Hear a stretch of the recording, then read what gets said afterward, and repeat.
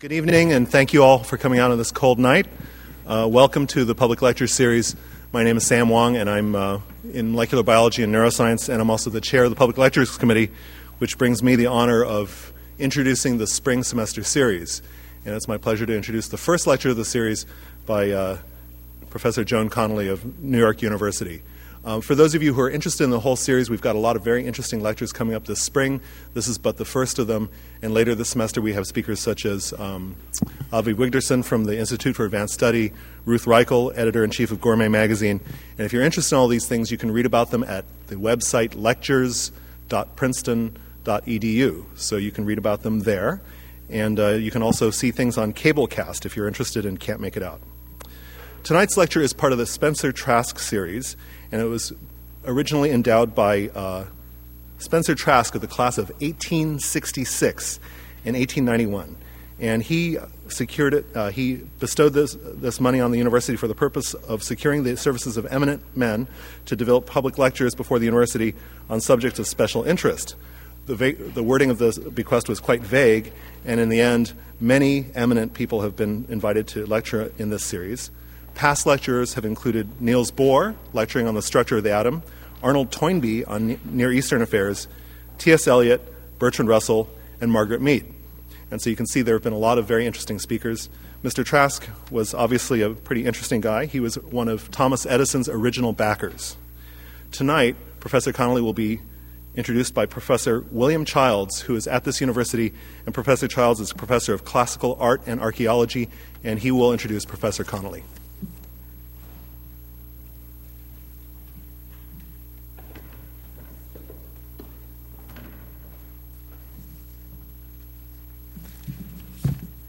Speaker, ladies and gentlemen. I'm not certain if I heard correctly. I'm not introducing a man. Mr. Trask didn't understand what was to come. I see. Times change. It gives me particular pleasure this evening to introduce our speaker. It's always a pleasure to introduce an eminent speaker. But in this particular case, I think you all know, she was an undergraduate here at Princeton. And I was lucky enough to be her senior thesis advisor. And our paths have crossed at various occasions.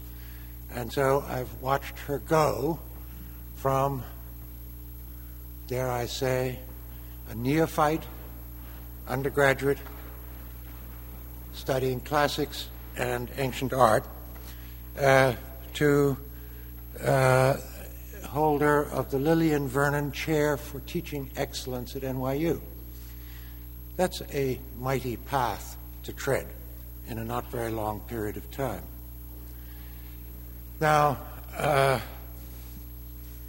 Joan Connelly's senior thesis actually ended up being published, not as a book, but as a very long an influential article in a collection of essays on image and text.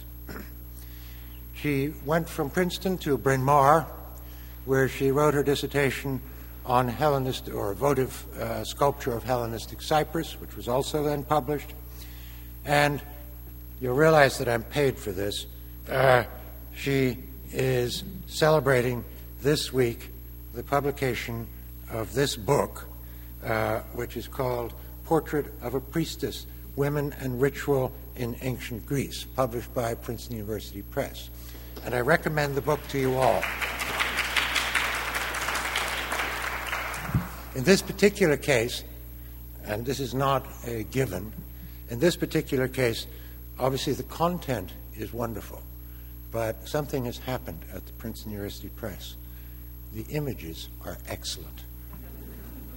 In fact, the whole production of the book is brilliant. And so we have to thank both Professor Connelly and the Princeton University Press for giving us something of real merit. Now, the work of Professor Connelly is very varied. She has worked on, and this is reflected in this book, Portrait of a Priestess, she has worked on both art and text and myth and religion. And all of that comes together in this book, but it also came together in a intriguing reinterpretation of the Parthenon frieze, for which she is very well known, and which must have, in part, led to her award of a MacArthur Fellowship in 1996. And I think that's a signal honor paid her. But it hardly is the only one. Now, on the one hand, she is an interpretive scholar, such as in the book, such as her interpretation of the Parthenon frieze, but she is also an excavator. And she has led the New York University Geronimosos Island expedition in Cyprus since 1990, where she has excavated a fascinating site on an island, of all things, off the southwest coast of Cyprus. She has also been a member of the French archaeological mission to Falayka, Kuwait, where she, in fact, installed or designed the Hellenistic rooms of the new Kuwait National Museum, and where she has worked on, in fact, cult activities in a Seleucid site in Kuwait. Now, other honors. I mean, the list is so long, I fear to cite it all, but I'll start. She's been a visiting fellow at the Radcliffe Institute for Advanced Study at Harvard. She has been a fellow or visiting fellow at All Souls, New, Magdalen, and Corpus Christi colleges at Oxford. She holds the honorary citizenship of the municipality of Peia in the Republic of Cyprus. That's the town near where she excavates. And she has also been given a signal citation by the, and this is a bit strange, the Ministry of Communications and Works. It sounds like she builds roads or something. But in Cyprus, the Department of Archaeology or Antiquities is, in fact, in that ministry. And she was noted for her aid in the exploration and preservation of Cypriot cultural heritage. This honor was, in fact, repeated here in the United States, where in 2003 she was appointed to the Cultural Property Advisory Committee of the Department of State. And just to top it off, this past January, she received the Archaeological Institute of America's Award for Excellence in Undergraduate Teaching. She is currently visiting at the Museum of, or Field Museum of Natural History in Chicago, where she is working to turn her book, 10% discount at the door, where she is working to turn her book on Greek priestesses into a traveling exhibition of objects shown within their religious context. Tonight, she will speak on aspects of this work as they relate to the female agency in Greek cult. Professor Connelly.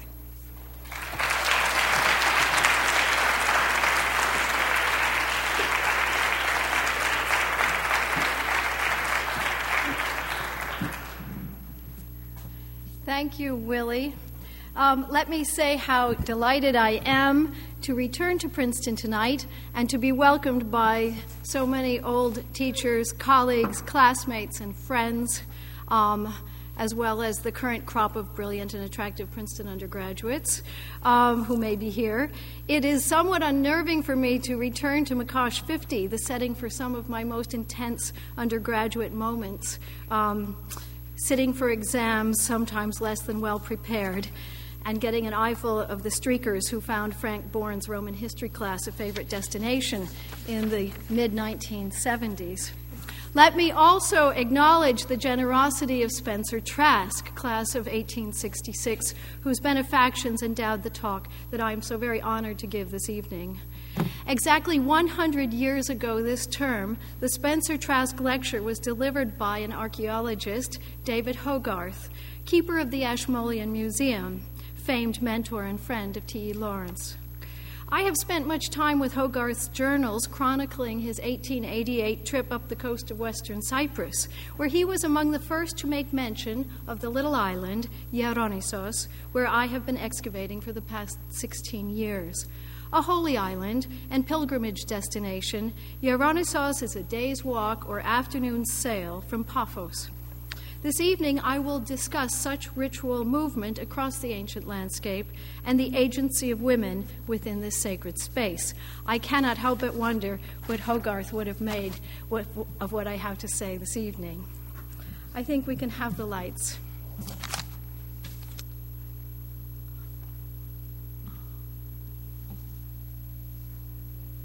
Oops.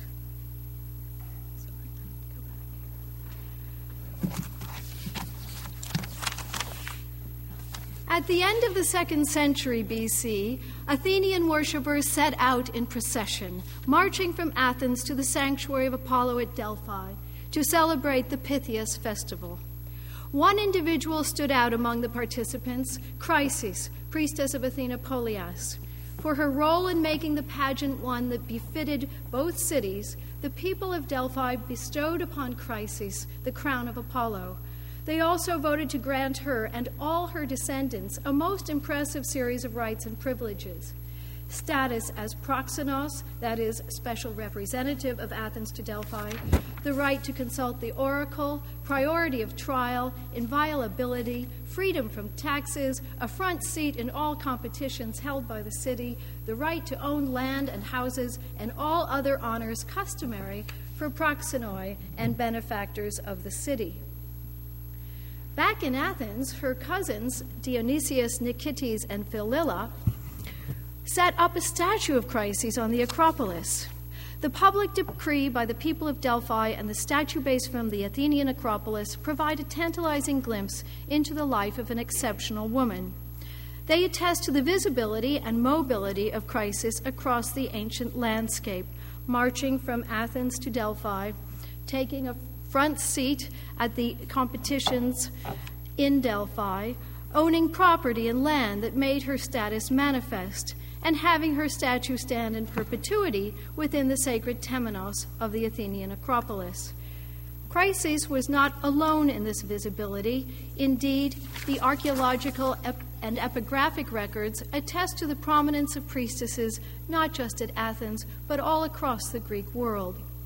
Priestesses are represented throughout visual culture, in architectural sculpture, votive statues and reliefs, funerary monuments, ceramic vases, painted shields, wooden plaques, and bronze and ivory implements. Inscribed dedications attest to the generosity of priestesses in making benefactions to cities and sanctuaries, to their pride in setting up images of themselves, and to their authority in upholding sanctuary law. We learn that priestesses spoke before assemblies, fixed their seals on official documents, expelled intruders from sacred shrines, led processions, and presided over sacrifice. By the Hellenistic period, some women paid significant fees to buy priesthoods, and, as those who came before them, were compensated for their service with payments of skins, hides, and meat from sacrificial victims, grain, oil, and cash. Priestesses across the Greek world were honored publicly and, like Chrysis, with crowns, portrait statues, and reserved seating in theaters. In certain cities, priestesses enjoyed cultic and even civic eponymy, ensuring that their names would always be remembered and used to date events within a historical chronology. This evidence stands in some contrast to what has become a broadly accepted commonplace over the last 30-some years, that Athenian women held wholly second-class status as silent and submissive, invisible figures, restricted to the confines of the household, where they obediently tended to domestic chores and child-rearing. This view has been based largely on readings of certain well-known and privileged texts, including Xenophon, Plato, Thucydides, Isaiah, and others, and from various images of women portrayed in Greek drama. The archaeological record suggests a more complex reality than this construct allows. It encourages us to rethink the binary models of visible, invisible, public, private, male, female that have guided us for so long, Josine Bloch has demonstrated that public space and private space are relative concepts whose meanings are determined by use and therefore by time. She tracks the mobility of Athenian women across their city and on their own schedules, in which time dictates their experience of public space. I show here the route of the Panathenaic procession from the Dipylon gates through the Agora to the city Eleusinion and up to the temples of the Acropolis. Women circulated on this route not only on festival days. Indeed, daily rituals fueled the visibility of women across the polis landscape.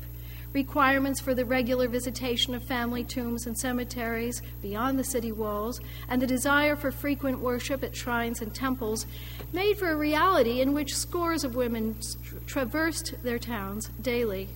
Within this landscape, visual culture supported and reflected the dynamics of myth, cult, and ritual agency. It placed images of priestesses in sanctuaries and cemeteries, in city streets and marketplaces, populating the polis with the mirrored reflections of the women who served. Even those who persist in maintaining an invisibility for Athenian women recognize that cult worship offered the single stage on which women could enjoy some measure of prominence. But this religious stage has too often been dismissed as secondary and peripheral to the political and economic nucleus of the city. Robert Parker has encouraged us to understand the embeddedness of Greek religion in all aspects of politeia, and has challenged us to rethink the binary construct of sacred and secular as applied to Greek society. If things religious were not considered separate from things secular, then the positions of leadership held by priestly women were primary, not peripheral, to the centers of power and influence. Modern skepticism towards things religious and the marginalization of the importance of sacred office holding have contributed to the muting of ancient Greek women and their status within the polis. Indeed, religious office presented the one arena in which women assumed roles equal and comparable to men. Central to this phenomenon was the fact that the Greek pantheon includes both gods and goddesses, and that, with some notable exceptions, the cults of male divinities were overseen by male officials, and those of female divinities by female officials. The demand for close identification between a divinity and cult attendant made for a class of female sacred servants directly comparable to that of men overseeing the cults of male divinities. Indeed, it was this demand that eventually led to a central argument over the Christian priesthood, exclusively granted to male priests in the image of a male god. As Simon Price has emphasized, the equality of men and women as priests and priestesses in ancient Greece was nothing short of remarkable. In a world in which only men could hold civic office and enjoy full political rights, it would have been simple enough for cities to organize their priesthoods on the model of magistracies. The power of gender analogy between sacred servant and deity was so strong that it warranted a category of female cult agents who functioned virtually as public office holders.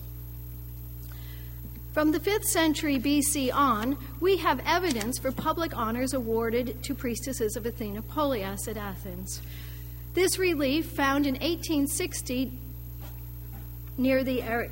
Whoops, I think I have to go back.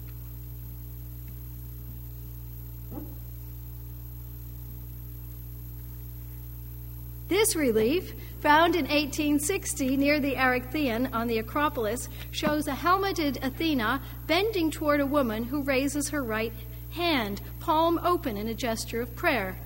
In the crook of the woman's left arm, the vertical shaft of a temple key, the signifier of female priesthood, can just be made out.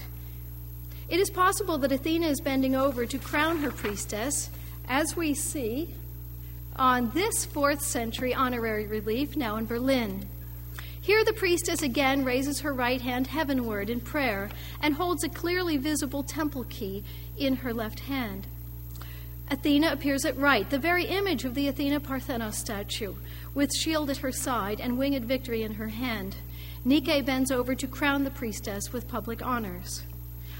Not much of this world has worked its way into the literary sources, but But since the long-neglected visual material has its own history, its own language, motivations, and influences, we should not expect it to illustrate what is recorded in texts.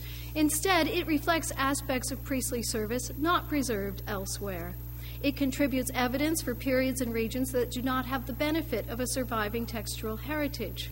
It can sometimes even be seen to contradict the picture painted in contemporary literature, providing an important corrective to the distorting effects of the voice, intent, and context of the author, as well as the accidents of survival and the benefits of privilege that have focused our attention on only a fraction of the original corpus of texts. Fritz Graf has elucidated the ways in which ritual movement throughout the polis landscape served to define the participants and their city.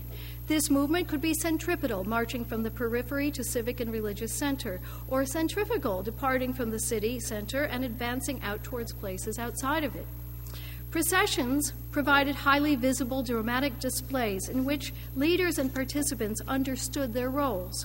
The women who led these processions marched in a spotlight that underscored their agency and highlighted their social, economic, and symbolic capital within the larger group. Here I show you the sacred way between Athens and the sanctuary of Demeter at Eleusis. In September every year, the priestess of Demeter and Kore set out from Eleusis and marched in procession some 18 miles to the center of Athens, accompanied by other priestesses and, by the 2nd century A.D., by a corps of ephebes. She carried with her the holy things, the hiera, to signal the start of the Eleusinian mysteries. The sight of the priestess arriving at Athens with the hiera was a sensational visual event that occurred annually for nearly 1,000 years. This spectacle powerfully imprinted itself upon the collective memory of generations of Athenians. Its highly associative symbolism bound initiates and sacred officials together in an intense group experience. While priestesses are known to have held special agency in leading processions, that role is best associated with young maidens of Parthenos status, that is, just past puberty but not yet married. All across the Greek world and in Egypt, they led sacrificial processions carrying baskets in which the implements were held: knife, grains, ribbon, cakes, first fruits, and incense. For Attica alone, we know of maiden basket bearers for the Anthesteria, Apollonia, Brauronia, Delia, Diogesteria, rural Dionysia, state Dionysia, Eleusinia, the festival of Heracles at the Mesogia, and, of course, at the Panathenaea. Here you see a vase in Boston that shows at top a basket bearer leading a sacrificial procession complete with cows in what appears to be a public sanctuary setting. Below, we seem to have a more private family sacrifice depicted on this painted wooden plaque found at the small shrine of the Muses at Pizza near Sicyon. Personal names are inscribed above each player in the rite: basket bearer, animal escort, musicians, devotees, and dedicant. Playing the role of kanephoros was an intense social as well as religious experience for the maidens who took their place in the public spotlight for the first time. Festivals provided girls and women with important opportunities for exposure and interaction, including the chance to see and be seen by potential candidates for marriage. A position of power in the organization of festivals allowed for increased opportunities to promote family interests. Advancing family interests benefited women as well as men, and priestesses had a real stake in making the system work. The smile on this girl's face brings us some distance in approaching an archaeology of emotion that reveals a measure of the well-being experienced within female ritual agency.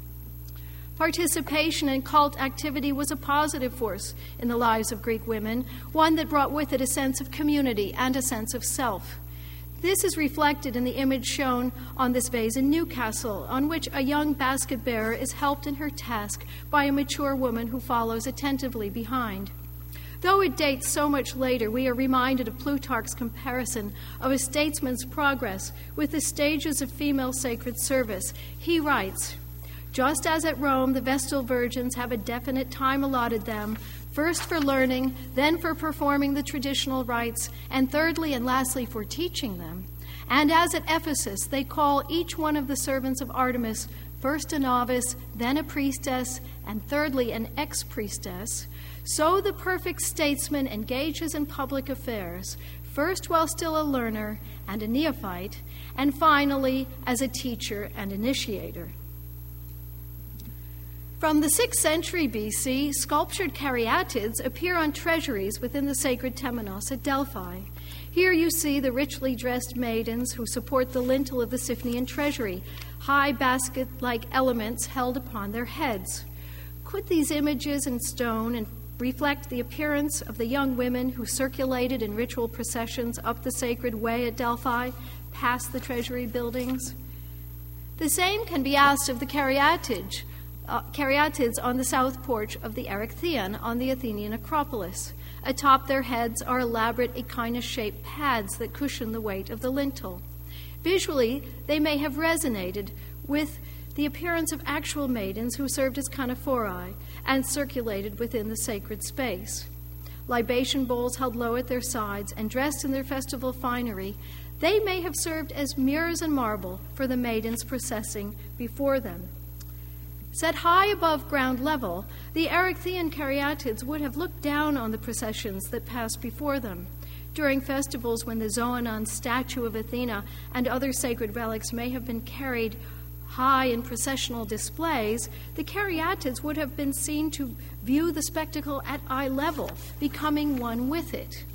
Architectural sculpture may thus inform us of ritual movement within the sacred space and enable us, up to a point, to envision the living sanctuary. Here it might be helpful to have a quick look sideways at some of the images of temple processions from South India, and I show you the live temple procession at Chitrai and a 19th century painting of a temple procession from Tanjore. In fact, if we have a quick look at the Hall of 1,000 Pillars at Madurai, we can see that the procession would go down the hall, and these life-size statues coming off from the pilasters would be at eye level with the statues carried before them, and in fact have an opportunity to interact somewhat with them, as does the statue of the Naiyak rulers and their wives as they bow as they pass. In a sense, I think that the karyatids of the Erechtheion may have functioned in such a way. For Greek cult, we see sites empty of the ritual and the people that would have inhabited during great festivals, and we are at somewhat of a loss to understand these statues when they're devoid of the living context of the Greek rite. At the sanctuary of Demeter at Eleusis, great images of maidens carrying baskets on their head, the kistai that held the mystical contents for the ritual, served to support and adorn the roof of the lesser propylaea during Roman times. Facing toward the sanctuary, the kistophori would appear to march through the gateway itself and toward the sacred precinct, as did so many women throughout centuries of worship. Across the Aegean, the venerable archaic shrines of Asia Minor give further evidence for the living sanctuary and the circulation of female agents within it. Let us go to Ephesus, Miletus, and down the sacred way to the great sanctuary of Apollo at Didyma. Processions of maidens made their way each year, marching along the sacred route from the Delphinion at Miletus to Didyma's temple of Apollo. The huge, and here you see the sacred way and the route that the maidens would have taken, along with others. The huge column shafts of the pronos of the Temple of Apollo were decorated with sculptured drums, showing nearly life-size images of maidens in high relief. They circle the drums at the ground level and may well have mirrored ring dances, so central to Greek female ritual, possibly performed within the broad open space between the temple and its altar. As opportunities for visibility and display, circle dances in sanctuary settings again afforded maidens of marriageable age a chance to be seen by the entire community. The fragments of these sculptured column drums, now in Berlin, show maidens dressed in festival finery, smiling demurely beneath their veiled headdresses, crowned with wreaths and ribbons. So, too, at the Temple of Artemis at Ephesus, ornately carved female figures encircle the lowest of the column drums on the east facade. They show young women draped in rich layers of fabric and adorned with crowns and earrings. Set at ground level, they could well reflect the ritual movement of cult agents within this sacred space. Many years later, dating to the 3rd and 2nd centuries BC and back across the Aegean in the southern Peloponnese, the little sanctuary of Artemis Orthia in the great city of Messene preserves a rare glimpse of how an active shrine functioned. 11 stone bases, 5 of which are inscribed, have been found in situ within the cella, deliberately placed in a circle spreading out from the base of Damophoon's cult statue of Artemis Phosphorus, which sits just here. And here are the statue bases. 5 life-size statues of girls can be matched to these bases, as can 3 under-life-size statues of mature priestesses that date somewhat later into the Roman period. Just beyond the cella, to the east, in the open square surrounding the Asclepion, just here, an altar, and you see it here, an altar and high stone pilaster sit on a direct axis with Artemis's shrine. This was the setting for its sacrificial activity and is the likely destination for the ritual ambulation of a small cult image carried in nocturnal processions. Petrus Themelis has associated the statues of the girls with the inscribed bases that tell us who they are. Timareta at left and Theophania at right wear high-belted dresses, peploi, that communicate their youthful age band, not quite yet of Parthenos status. Theophania's dress has been carved with great care and shows press folds and lined impressions. You see them here.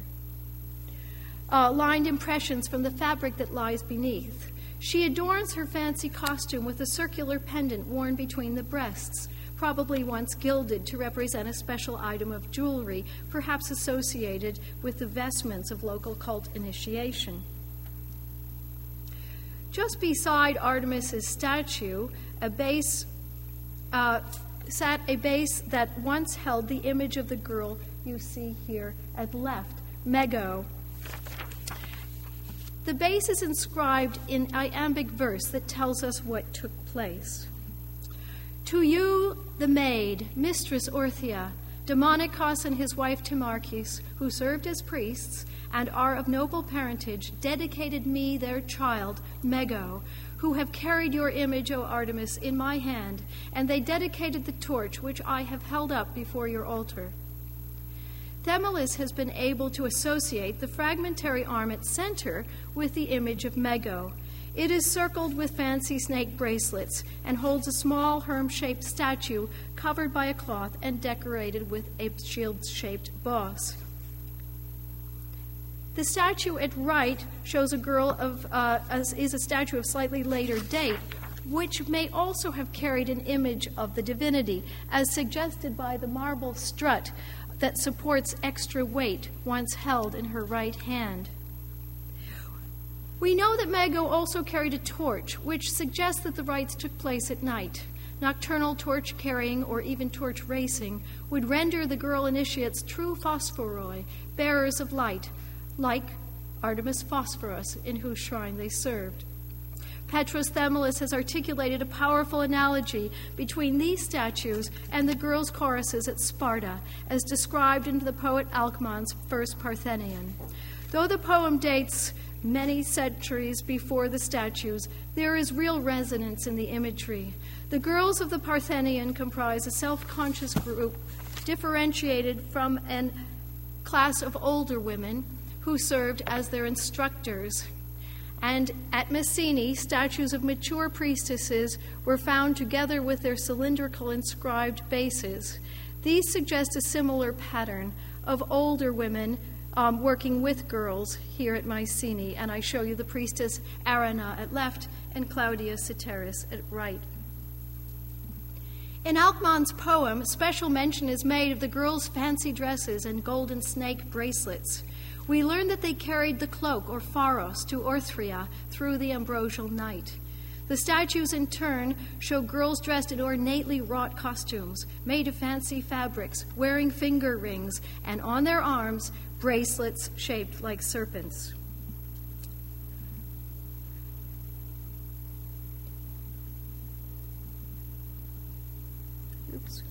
Sorry, I'm not going the right direction.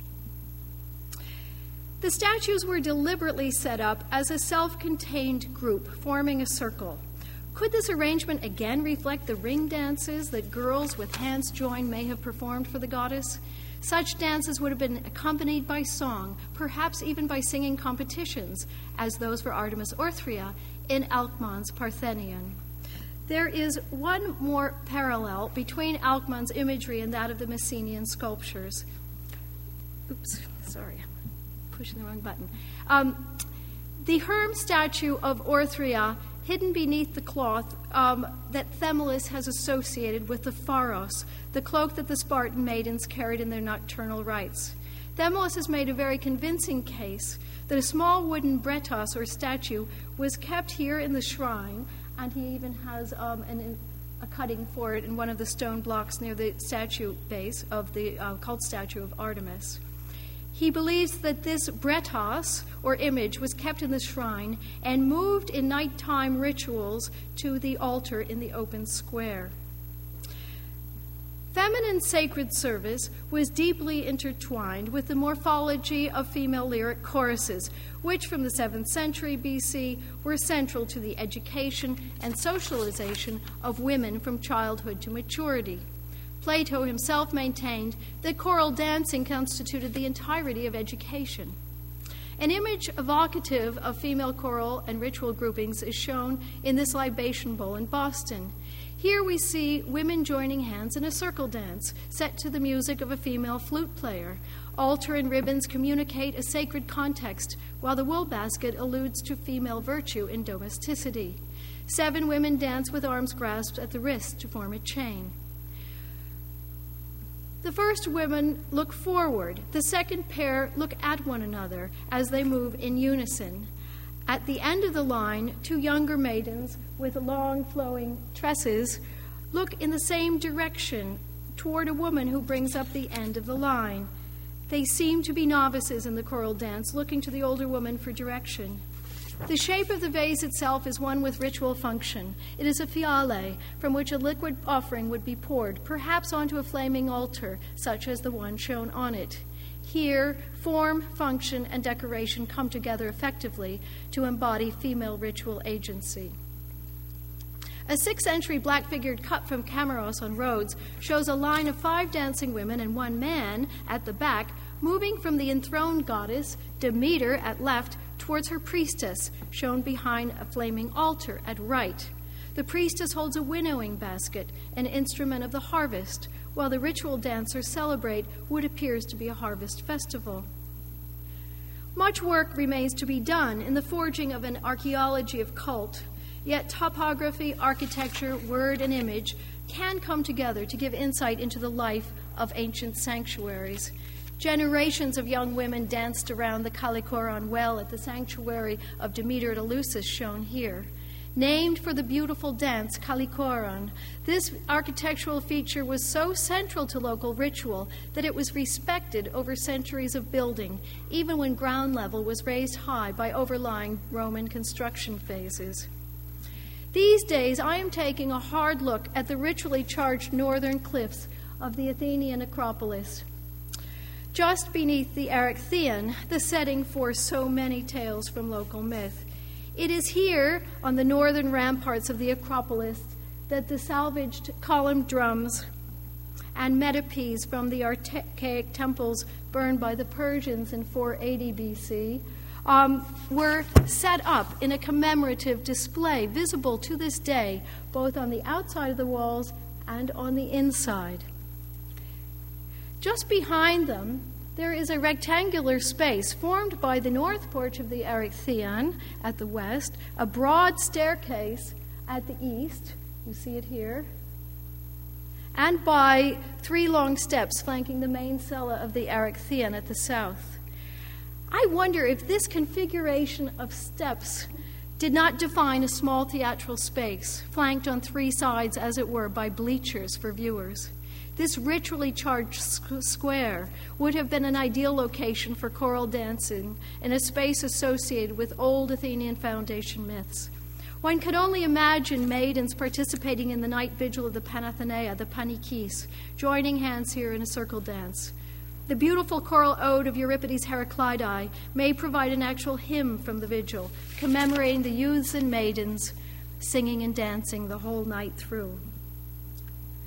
At the opposite side of the Acropolis, just along the south wall and to the west of the Parthenon, was found this inscribed circular base, fitted for a bronze statue of Lysimache, who served as priestess of Athena Polias for some 64 years, spanning the 5th and 4th centuries BC.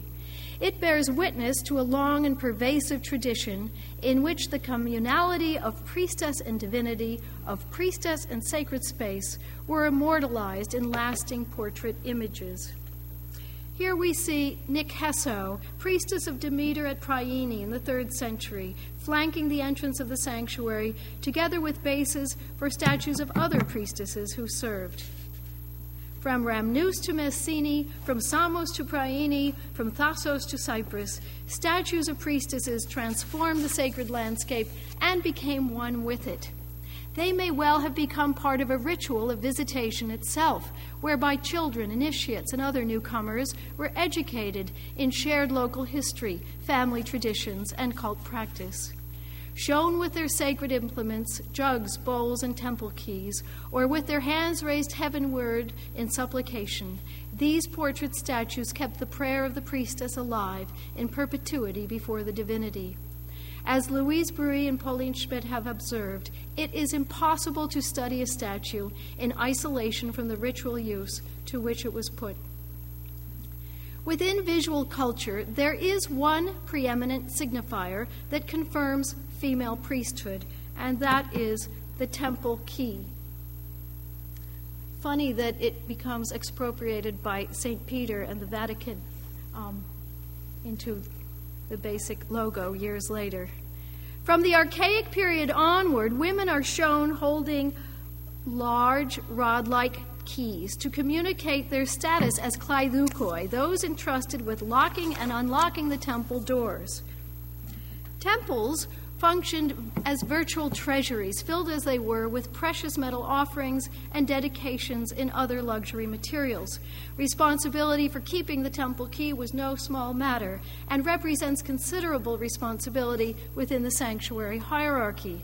So powerful was this attribute that on its own it could confirm sacral status for women who appear otherwise unremarkable. The placing of a key in the hand of the young woman at upper left endows the generic figure with priestly status. It is owing to the image of a young man on the reverse side that the girl has been identified as Iphigenia, shown in tandem with her brother Orestes and in her role as priestess of Athena at Tauris. Still, a full repertory of ritual paraphernalia can also be manipulated in vase painting to communicate cult agency. Libation bowls, wine jugs, baskets, offering trays, lustral branches, and ribbons. Each of these figural elements, what Claude Bérard has called minimal syntagmata and Gloria Ferrari has termed sign components, can be combined to yield complex configurations through which signification takes place. The ways in which these signs are juxtaposed, combined, and even omitted, can be read like a language that communicates the essential acts of procession, libation, sacrifice, and feasting. A woman depicted on the cup in Toledo, Ohio, stands before an altar, manipulating a number of implements, including her sacrificial basket, a large jug, from which she pours a libation onto a flaming altar. Behind her, an incense burner further communicates ritual action within the sanctuary space. Now, the flaming altar is a most powerful motif. The juxtaposition of a female figure beside a flaming altar confirms her ritual presidency within the sacred space. Here, on a vase by the effector, the priestess raises her hands in prayer on the far side of the altar, receiving a procession complete with animal escort, men carrying lustral branches, wreaths, jugs, and a basket. A priestess similarly is shown receiving a sacrificial procession on this black-figured cup in a private collection, where she is shown here at the far left. She is positioned, and let's cut off a bit, but just in front of an image of Athena and just behind a flaming altar. She receives a procession led by a man, a maiden konephoros, animal escort, and we go on to see foot soldiers beyond. The manipulation of these signs and symbols and the creation of meaning can be seen throughout the visual language to communicate female cult agency. And here you see a variety of images that you have seen across the course of this lecture: priestess, flaming altar, and goddess. Here that we have Demeter on the far side here. This is how the signs and symbols, these basic sign components, are used to communicate the identity of cult agents. The final chapter in the mobility of the priestess across the polis landscape was the funeral procession that carried her body beyond the city walls to the cemetery. Here we are at the final destination in the Kerameikos cemetery outside the city gates of Athens. From the 5th century BC onwards, grave markers identify priestesses by name and cult.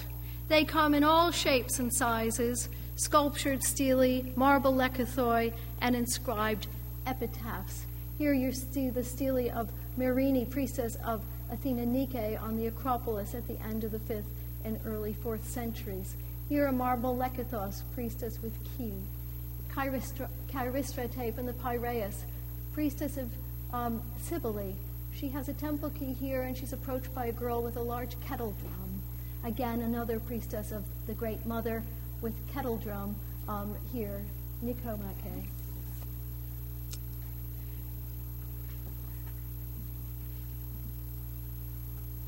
Here we see Koirene and Polyxena and a priestess of unknown name from Rhamnus, all distinguished again by the temple key to establish their sacred identity in final memorials that give lasting presence to the sacred roles that engaged them in life. Even when Demetrius of Phaleron put an end to ostentatious grave markers in the last quarter of the 4th century BC, the simple funeral columns and marble tables that replaced lavish grave markers persisted in showing the image of the temple key together with the name of the deceased in a simple shorthand. From Taurus in southern Italy, we get a rare reminder of the lavishness of priestly burials. This group of scepter, finger ring, and necklace may well have adorned a priestess of Hera, as signaled by the horned heads of Io. You see the little horns coming off of the heads on the pendants dangling here. Io was, of course, Hera's hapless priestess who was transformed into a cow. By late Hellenistic and Roman times, we hear of lavish public funerals for Greek priestesses, particularly in Asia Minor. We hear that their corpses were carried through the streets on biers, dressed in purple and gold, accompanied by processions of city magistrates, priests and priestesses, boys, youths, and male citizens, maidens, female citizens, and other free women. Public mourning was announced, temples and shops were closed, and priestesses even took their resting places within city walls. One cannot underestimate the visual impact of the preparation and movement of the adorned corpses of priestesses in funeral processions across cities and out to cemeteries. The lasting memorials for priestesses were not just the grave monuments that marked their tombs, but also the collective memory of the communities that buried them through the highly visible process of ritual. Why is it so important that we adjust our view of the realities of women in Greek antiquity? For one thing, it has a profound effect on the ways in which we understand what followed. In view of the evidence gathered here, it is surprising that a popular view persists in seeing Christianity as an opportunity through which women escaped their lowly status within the pagan system. We might see the situation the other way around. Indeed, the example of the Greek priestess may have given women of the early church the presumption that they too would hold sacred office. They certainly functioned as presbyters, deacons, prophets, leaders of house churches, and teachers in certain places during the early centuries of Christianity.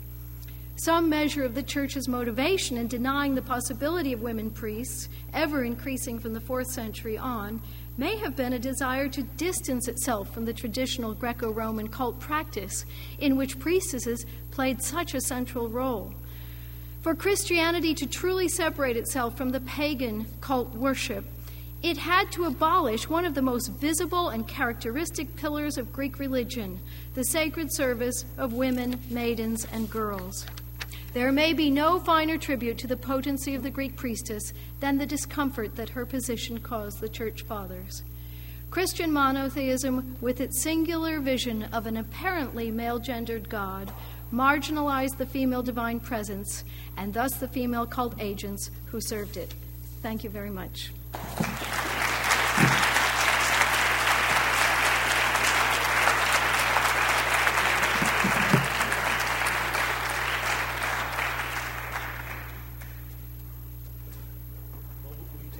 Yes, with pleasure. All right, well, we have time for some questions. There are 2 students with microphones. If you have a question, maybe you could please wait for the microphone to come to you so that we can cable cast you. Can I go? I had a 2-part question. One of them was about regional variation in the picture you painted about the participation of women priestesses in ritual spaces. And you used very broad strokes, and I wondered if there was any more nuance to time and geography where you thought these trends might be, these examples were more intense than in other locations, or whether you thought it was truly a equally distributed, equally strong phenomenon throughout the Greco-Roman basin. And then I had a second question related to your final concluding remarks about the relationship between early Christian women and polytheistic cult.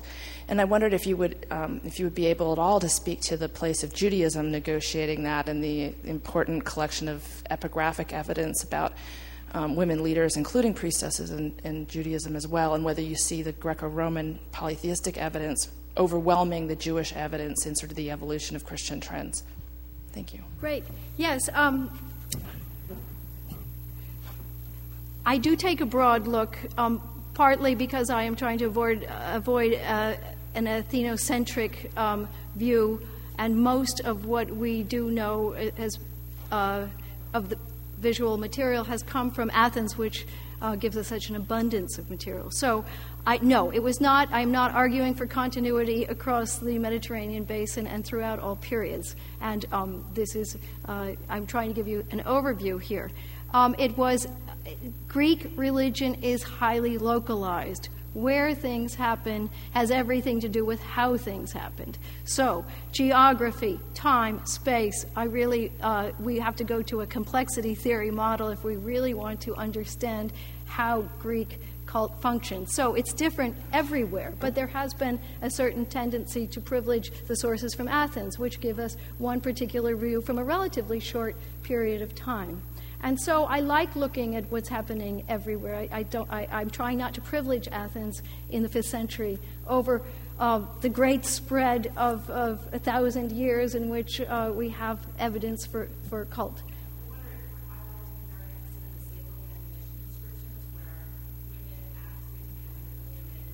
Mm-hmm.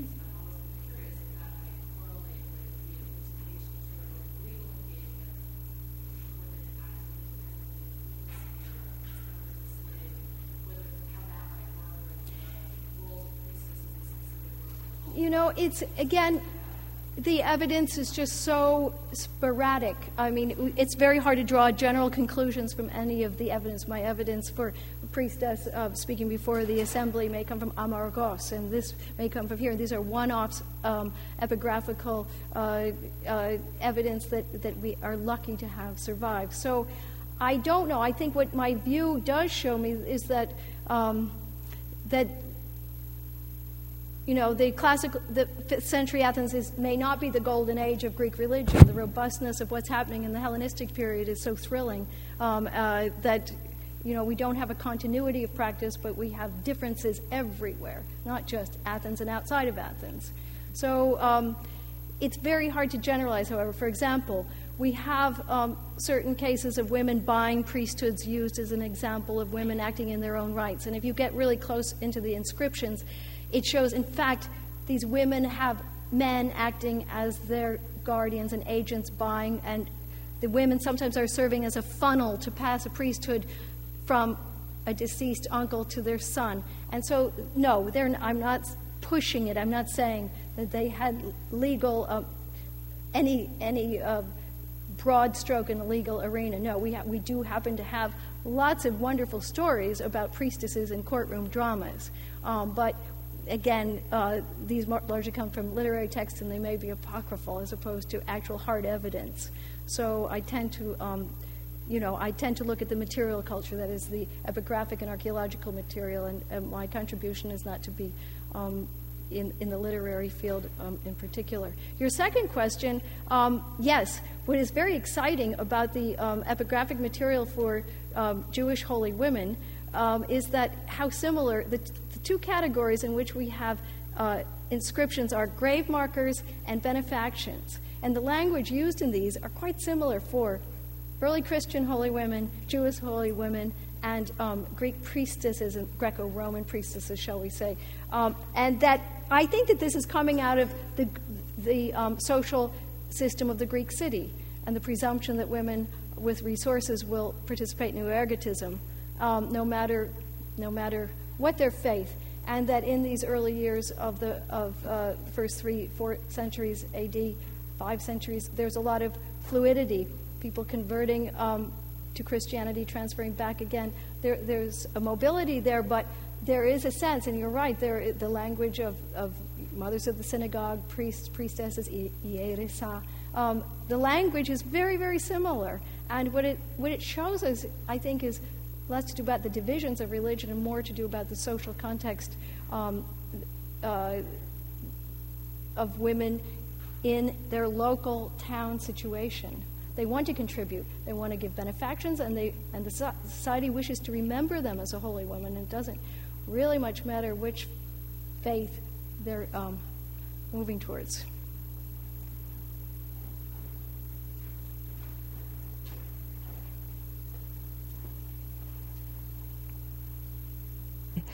Is this on? Oh.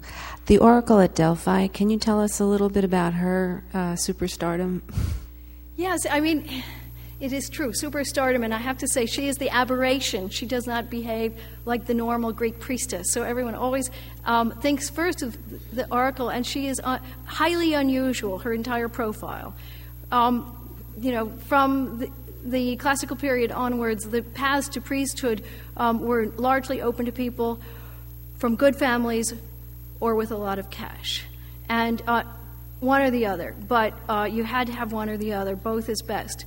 What is odd about the Oracle at Delphi is that she is said to have come from the local peasantry. So she does not fit the profile of being from a good old family or being a woman of wealth.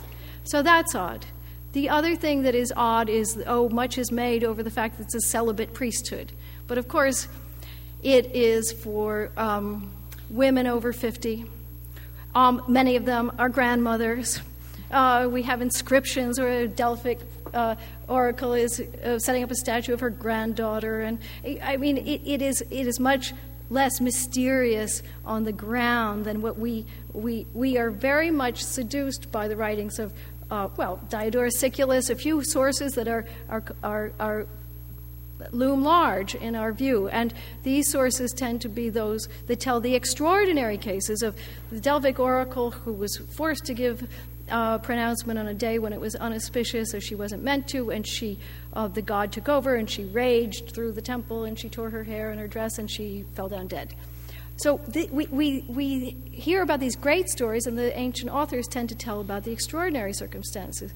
Inscriptions, and there are very few, there's only one, that tells of this grandmother setting up a statue for her daughter. But sometimes the material culture on the ground presents a much more ordinary picture than the extraordinary news that we get.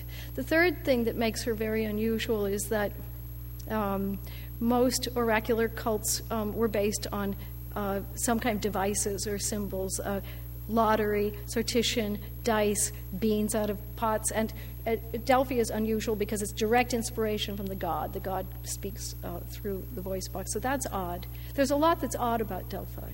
But of course, the Delphic Oracle was open for, practicing for nearly 1,000 years. It loomed very, very large. So that's its place. But she is unusual in every point, not typical. Ingrid. Oh, there's someone with the mic. Yeah. Yes?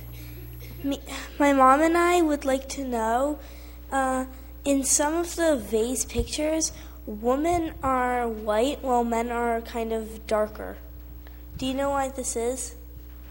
The convention of showing women with white skin and men with dark skin, this is across many cultures, including most, noticeably Egyptian art. You can go back much, much earlier. And this is generally understood to be a convention that, that would show the woman stays at home, and that she is not out in the sun working. She is a woman of leisure and of high status, and her skin is pale and white, whereas men go out and circulate in the agora and get dark. That is that's the standard answer. And I guess until fairly recently, in the march of history, women did keep their skin pale and did stay inside, and that is probably what we're seeing.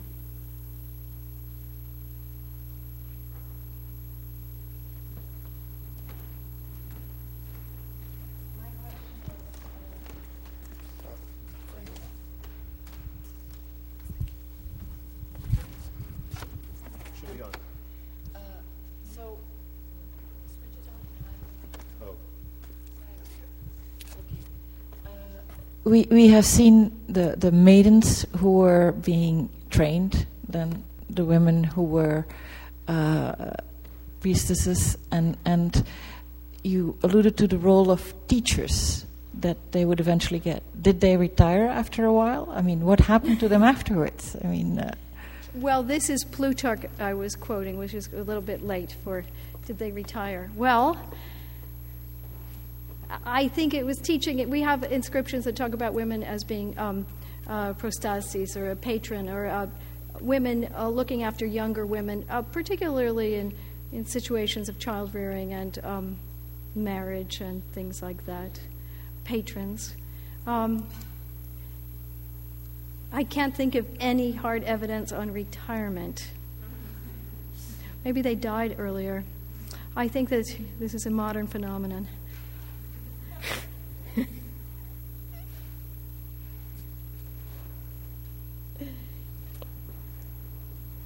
I have a question that's in a very different direction. As a laboratory scientist, I have my own experience about what it means to discover something. And I'm curious about when you show these things that you've gone to length to find, how suddenly do you discover something? And can you describe a time when you were surprised when you found out one of these things about the oracle or about one of these other entities from the past? The surprise doesn't come... Well, the great fun and challenge of working with texts and images, literary texts, epigraphical texts, and images, is watching how they can shed light on one another, how they exist independently, and how they shed light on one another. And I guess it's when you get that sort of electric crossover and things kind of come together in a exciting way. I have to say the process of discovery, as a field archaeologist, I'm discovering all the time, and that's a different kind of discovery. That's discovering things, and then there's the process of discovery, which is in the interpretative discovery that's made the armchair archaeologist kind of mode, right? And so they're two totally different, but one does inform the other. I think that the field discovery makes one cautious. It makes me more cautious. I think of, I have many ideas that don't fly. They get tested. I mean, How often do you find an object that you look at and you say, that idea was wrong because of this object? You don't say it's wrong. You say that's not working. It's not strong enough. I can't build a strong enough case to make that. Oh, I do that all the time. I mean, not all. I mean, I've had some great things that I was just on the brink of something wonderful. I had something very important to say about Lysimachus. Lysimachus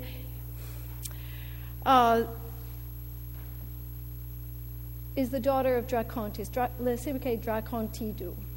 I got very excited because there's a vase in Ruvo in Italy that was published in the 19th century and then again by John Beazley, but just in a little line drawing. And this vase, it's a Lycanes, do you know it? And it has Lysistrata, Myrinae. These are the two women of Aristophanes' Lysistrata. And the next word over was Dracontes. And I was like, oh my God. The mightiest painter knows that it's the patronymic of the real live Lysimachus, who is called Lysistrata, but you juxtapose was Lysistrata Dracontes. Now this was great, because David Lewis long ago had said Lysistrata is based on the life of the real life priestess Lysimachus, but there's a name change. But if I had a vase that had the patronymic of Lysimachus, this was it. So, very exciting. This was supposed to be part of this book. And I went to Ruvo. It's a long drive to Ruvo. And I went to the Museo Yatta, and I found Ms. Signora Yatta, and we got the vase out of the... And David Lewis and Beazley had discussed it and published it together. And I get it out, and I look, and it doesn't say Dracontes. It says Archeroa. Oh, this was terrible. I mean, completely misread. They never went there. Somebody must have written it down on a slip of paper wrong. And the alpha of Archeroa looked like a D, delta. And, well, my heart, it was terrible. It was terrible. I mean, I literally had gone, I had 10 cameras. I had, I was going to document this thing. I took a lot of pictures, and I came home very disappointed. There was my punchline. Wouldn't that have been a great thing to find? No? So, yeah, didn't work out. I had nothing to do but drop it. I did put in a footnote. I said, first-hand investigation of the object shows, doesn't say what it's been published as for 22 centuries, whatever. Anyway, there we are. So that was a disappointment, but not a life wrecker, I mean,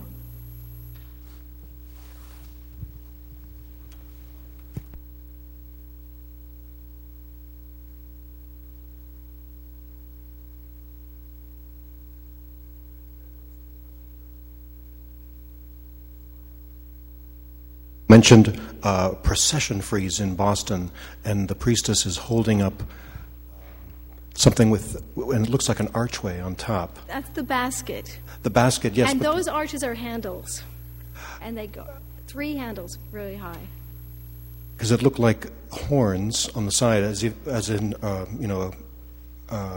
Roman sarcophagus on the ends, because they were definitely curving out to the right, and then in the center was what looked like an archway or. Well, we do get this configuration. I think they're trying to show in perspective 2 side handles, and the one handle is straight on. The other 2 are seen obliquely. Right. It's just that later the centerpiece was cross-hatched, and it looked like a basket, but there are many different configurations of these kana. They look many different ways depending on the vase painter, but I don't think that they're horns. Thank you.